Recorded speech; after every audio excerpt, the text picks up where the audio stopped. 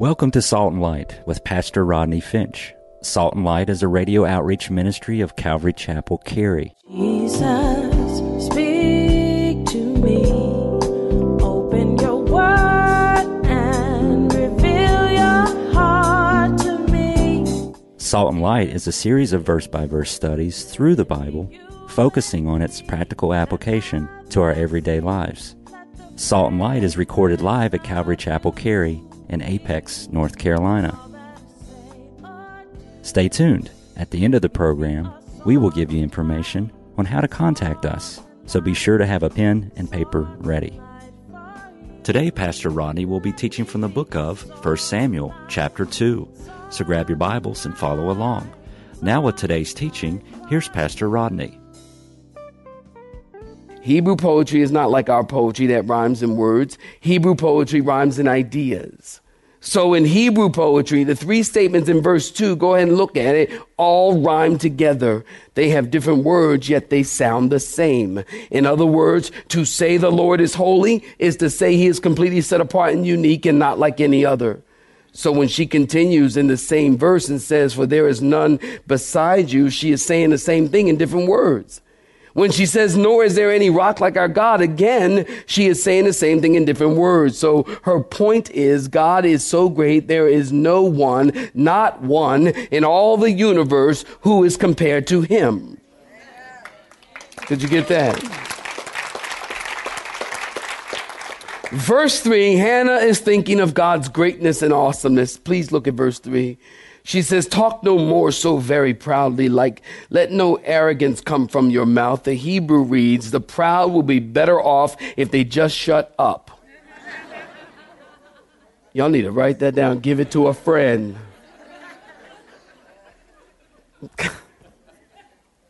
Don't talk. She's thinking people are bragging and arrogant and they don't know anything.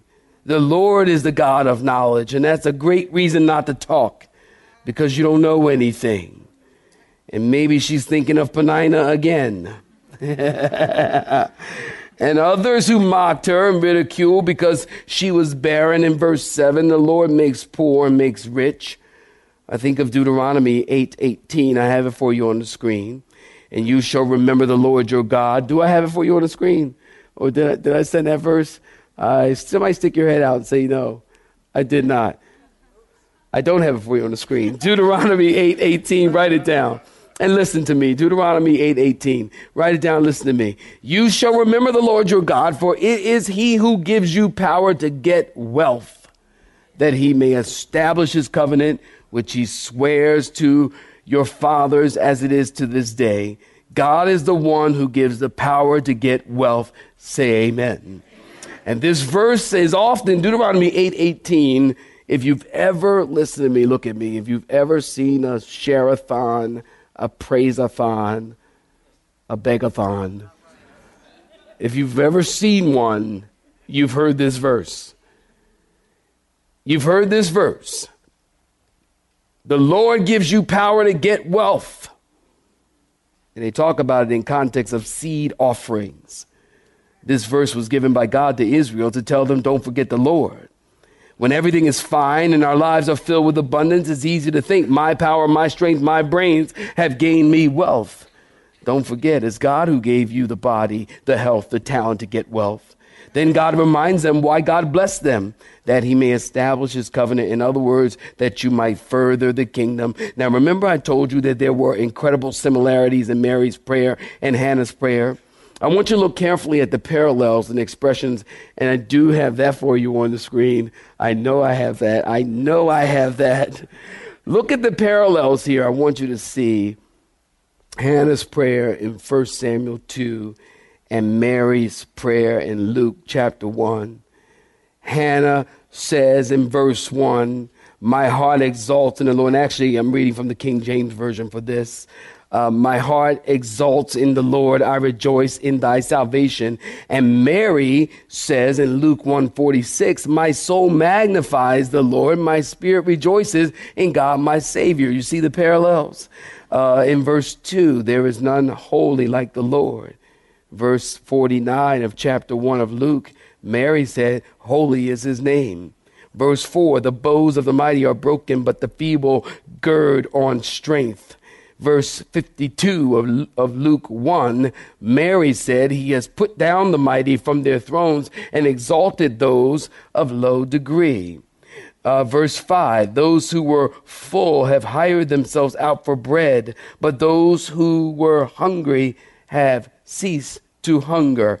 In verse 53 of Luke chapter 1, he has filled the hungry with good things, and the rich he has sent away empty. So you can see the parallels there. Notice in verse 11, we need to move forward. Look at verse 11 in 1 Samuel 2. Then Elkanah went to his house at Ramah, but the child, what did he do, saints? Ministered to the Lord before who? Eli the priest. In other words, Samuel was ministering under the supervision of Eli. Now, I'm sure that during this time, Samuel is in priest school, not preschool, priest school. He's learning the scriptures, learning the Hebrew, learning the history, ministering and doing the things that they would allow him to do. And then look at verse 12. Now the sons of Eli were corrupt. They did not know the Lord. Would you please underline that? The sons of Eli were corrupt. The pastor's children were corrupt. And they did not know the Lord. Now, I could actually preach a sermon right from there, but I'm not going to. I'm just going to let you marinate. Think about that tonight. The priest's custom with the people was that when any man offered a sacrifice, the priest's servants would come with a 3-pronged flesh hook in his hand while the meat was boiling. And then he would thrust it into the pan or the kettle or the cauldron or the pot, and the priest would take for himself all that the flesh hook brought up. So they did in Shiloh to all the Israelites who came there. Also, before they burned the fat, the priest's servants would come and say to the man who sacrificed, "Give meat for roasting to the priest, for he will not take boiled meat from you, but raw." And if the man said to him, "They should really burn the fat first, then you may take as much as your heart desires," he would then answer him, "No, but you must give it now. And if not, I'll take it by force." Therefore, the sin of the young men was very great before the Lord, for men abhorred the offering of the Lord. Now, let me explain. There is a sharp contrast here. Hannah knows God intimately, but the sons of Eli were corrupt and they had no knowledge of the Lord at all. The sons of Eli were corrupt, literally means the son, write it down. It literally means the sons of Eli were sons of the devil. Sons of Belial, actually, you'll find it in the Hebrew. Belial. Sons of Belial. Belial was a pagan god and wicked and worthless. So this could read, Eli's sons were wicked and worthless. And one of the reasons God said they were wicked and worthless because of the way they were handling the sacrifices that people brought to the temple. When people brought their sacrifices, are you listening? When people brought their sacrifice, the priest servants, or the servants of Hophni and Phinehas, okay, would take what they wanted out of the boiling pot that had the sacrifice in it. They would put the hook in and draw out whatever they wanted. Wrong. Leviticus chapter 7, Exodus chapter 29 makes it clear the priests were to take the shoulder or the right breast. The fat belonged to God. Say amen. The fat belonged to God. Because the fat was considered the best part. So they were to give the first fat and the best fat to the Lord. Also in their pride, Hophni and Phinehas took their portion before they burned the fat for God. So they were taking raw meat. Why? Maybe they wanted to barbecue later. I can't blame them. Barbecue's better than boil. Say amen.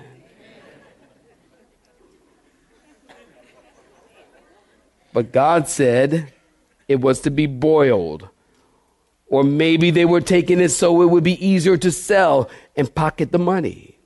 So these boys would have their servants get the sacrifice from the person. And if the person said, well, I know you're supposed to be offering to God the fat, then the priest was to say, look, give it up or I'll beat you up and take it by force.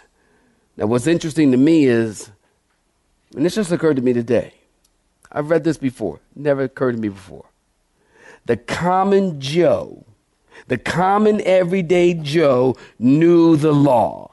This is the common person bringing their offering in obedience to God. The everyday Joe knew the word enough to say, hold on, the fat belongs to God. Very interesting. They knew the law. They knew how things were supposed to happen in the temple. They knew the fat belonged to God. Now listen, when the fat was burned, get this, you'll love it. When the fat was burned, it would produce a sweet-smelling savor ascending up to the Lord. So with these guys refusing to offer the fat, they were destroying a beautiful picture and holding the sacrifice in contempt. There's some heavy stuff in here. Look at verse 17. The sin of these young men were very great because they abhorred the offering of the Lord, which was a shadow of Christ. It was Eli's responsibility to ensure that his kids are doing what's right. Many times people put their kids in Christian schools so the school can teach their kids what's right and wrong and biblical. Listen, no amount of Christian school is going to give them something that God has designed for them to receive at home. Am I right about it? It's a futile exercise. Listen, it is a futile exercise to try and give to children something outside the home that isn't being upheld in the home.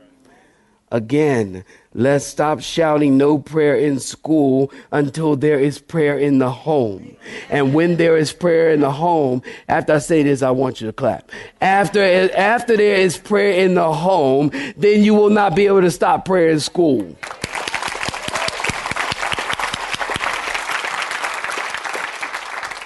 No prayer in school. I can't believe these people, these evil, ungodly, corrupt sons of Belial school system.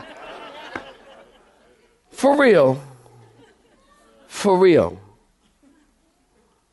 You gotta be kidding me. You never pray at home. Never. Oh, except during meals.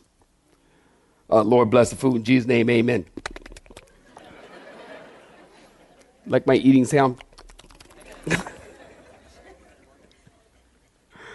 You never pray. Oh, there's no prayer in school. There's no prayer in school. Listen, stop stomping your feet about no prayer in school until the kids start to see that there's prayer in the home. And when the kids see that there's prayer in the home, you can't stop prayer in school. How you want to stop what's going on in the heart? You can't regulate the heart. That is true. Okay, we got more to cover. Verse 18, if you're looking at it, say amen. But Samuel ministered before the Lord even as a child, wearing a linen ephod. That's so cute. I just got to get the picture of Samuel, like little Samuel running around with like a little linen ephod on, looking like a little priest with a little yarmulke. This is so cute to me. This is really...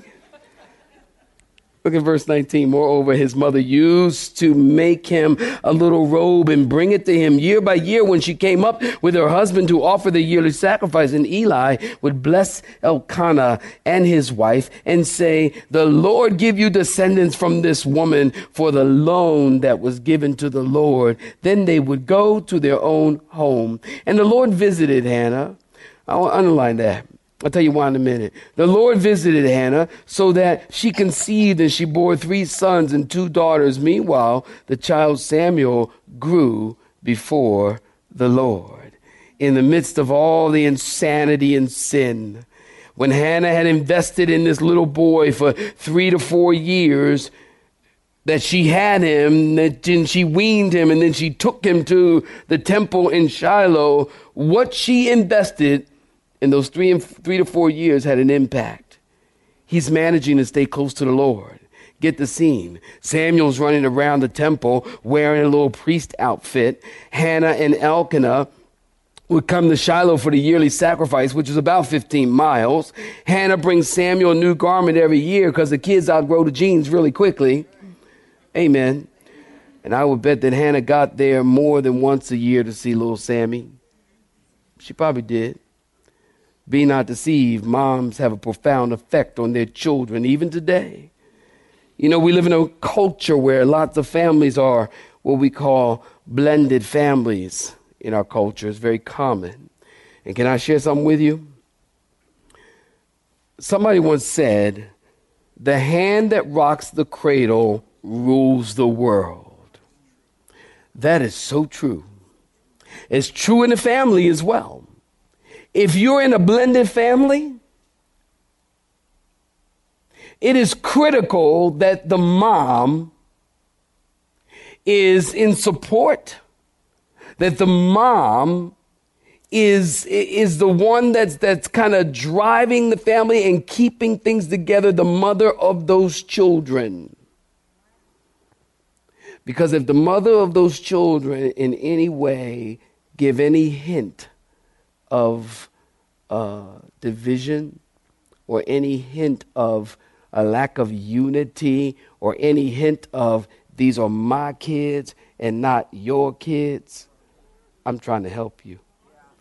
These are my kids and not your kids. If there's any hint of that, there will be division in the home and the blended family will not work. It won't work well. That responsibility is critically on the mother of those children. I know what I'm talking about because we have a blended family. When I married my wife, she had 3 children. And I was only 9 years older than the oldest. 10 years? Was I 10 years older than the oldest? 10 years older than the oldest.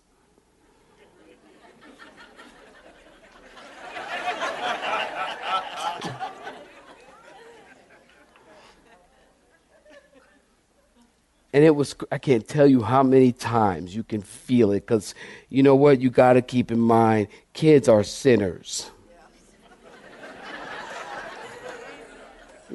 Kids are sinners.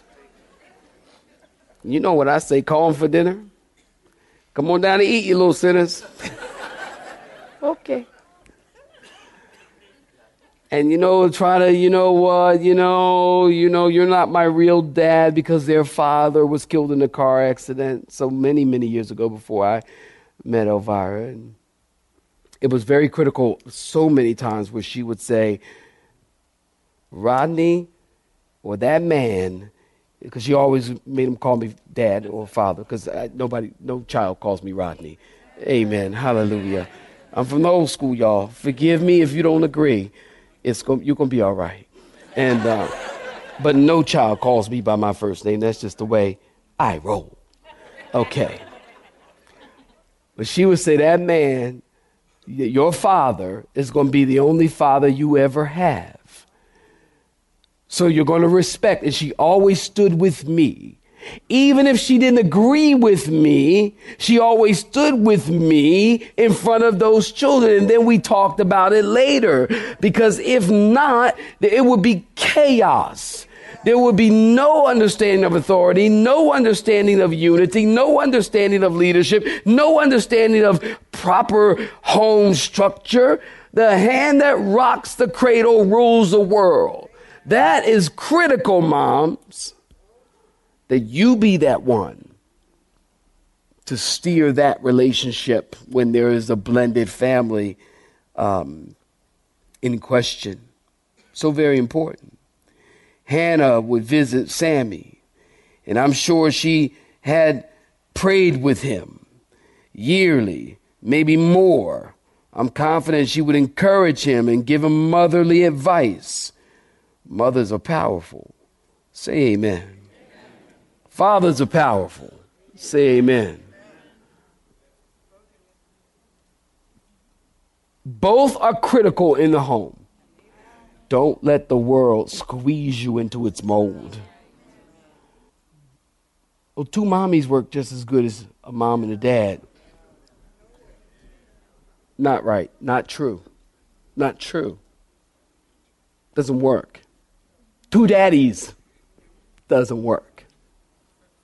Don't get me wrong. We're not talking about the issue. I'm just talking about the family unit and what works and what doesn't work. And how God has designed things. Mothers have a very powerful influence over their children. And I'm sure that Hannah would go and visit with Sammy, and she would sit with him, and he probably would say, Mom, Eli is doing some stuff. Mom, Hophni and Phineas, they are bananas. I can't believe these guys, they're mean, Mom. And Hannah probably would say, well, son, just look to the Lord. Just trust the Lord. Look at verse 21. I had you on the line. The Lord visited Hannah. I want to ask you, do you think of conception this way? Do you think of conception this way? When you get pregnant, the Lord visited you. The Lord visited you. That's why you ought to be thankful when you get pregnant, because some people can't. Somebody clap your hands like you know what I'm talking about. Some folks can't. Some women can't. But when you do, the Lord visited you, Lindsay. She's sitting there with big old stomachs. I had to say that. See this, mommy. When you get pregnant, the Lord visited you. Look at verse 22, because I'm determined I'm going to finish this. Look at verse 22. Now Eli was what? Very old, and he heard everything his sons did to all, notice this, his sons did to all Israel, and how they lay with the women who assembled at the door of the tabernacle of meeting. And so he said to them, why do you do such things? For I hear of your evil dealings from all the people. No, my sons, for it is not a good report that I hear. You make the Lord's people transgress. If one man sins against another, God will judge him. But if a man sins against the Lord, who will intercede for him? Nevertheless, they did not, come on, y'all read it with me, heed the voice of their father, because the Lord desired to judge them or kill them. And the child Samuel grew in stature and in favor with both the Lord and men. Then a man of God came to Eli and said to him, thus says the Lord, did I not clearly reveal myself to the house of your father when they were in Egypt in Pharaoh's house? Did I not choose him out of all the tribes of Israel to be my priest, to offer upon my altar, to burn incense, and to wear the ephod before me? And did I not give to the house of your father all the offerings of the children of Israel made by fire? Why do you kick at my sacrifice and my offering, which I commanded in my dwelling place, and honor your sons more than me? To make yourselves fat with the best of all the offerings of Israel, my people. Therefore, the Lord God of Israel says, I said indeed that your house and the house of your father would walk before me forever.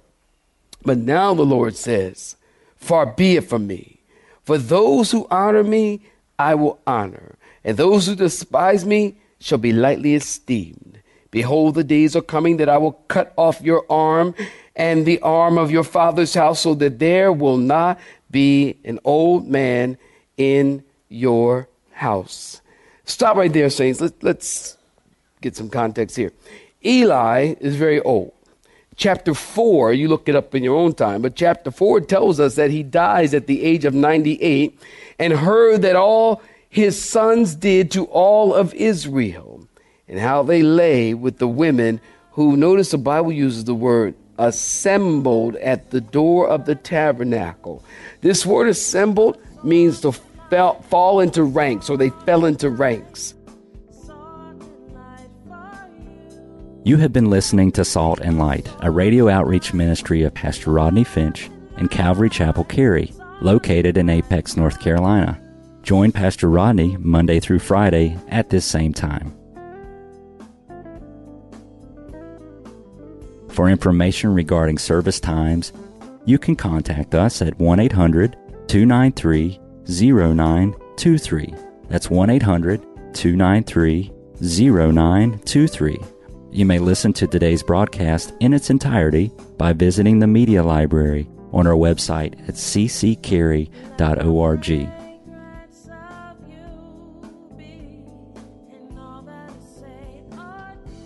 We would like to thank you for tuning in to Salt and Light and pray that you have been blessed. Until next time, may you be salt and light.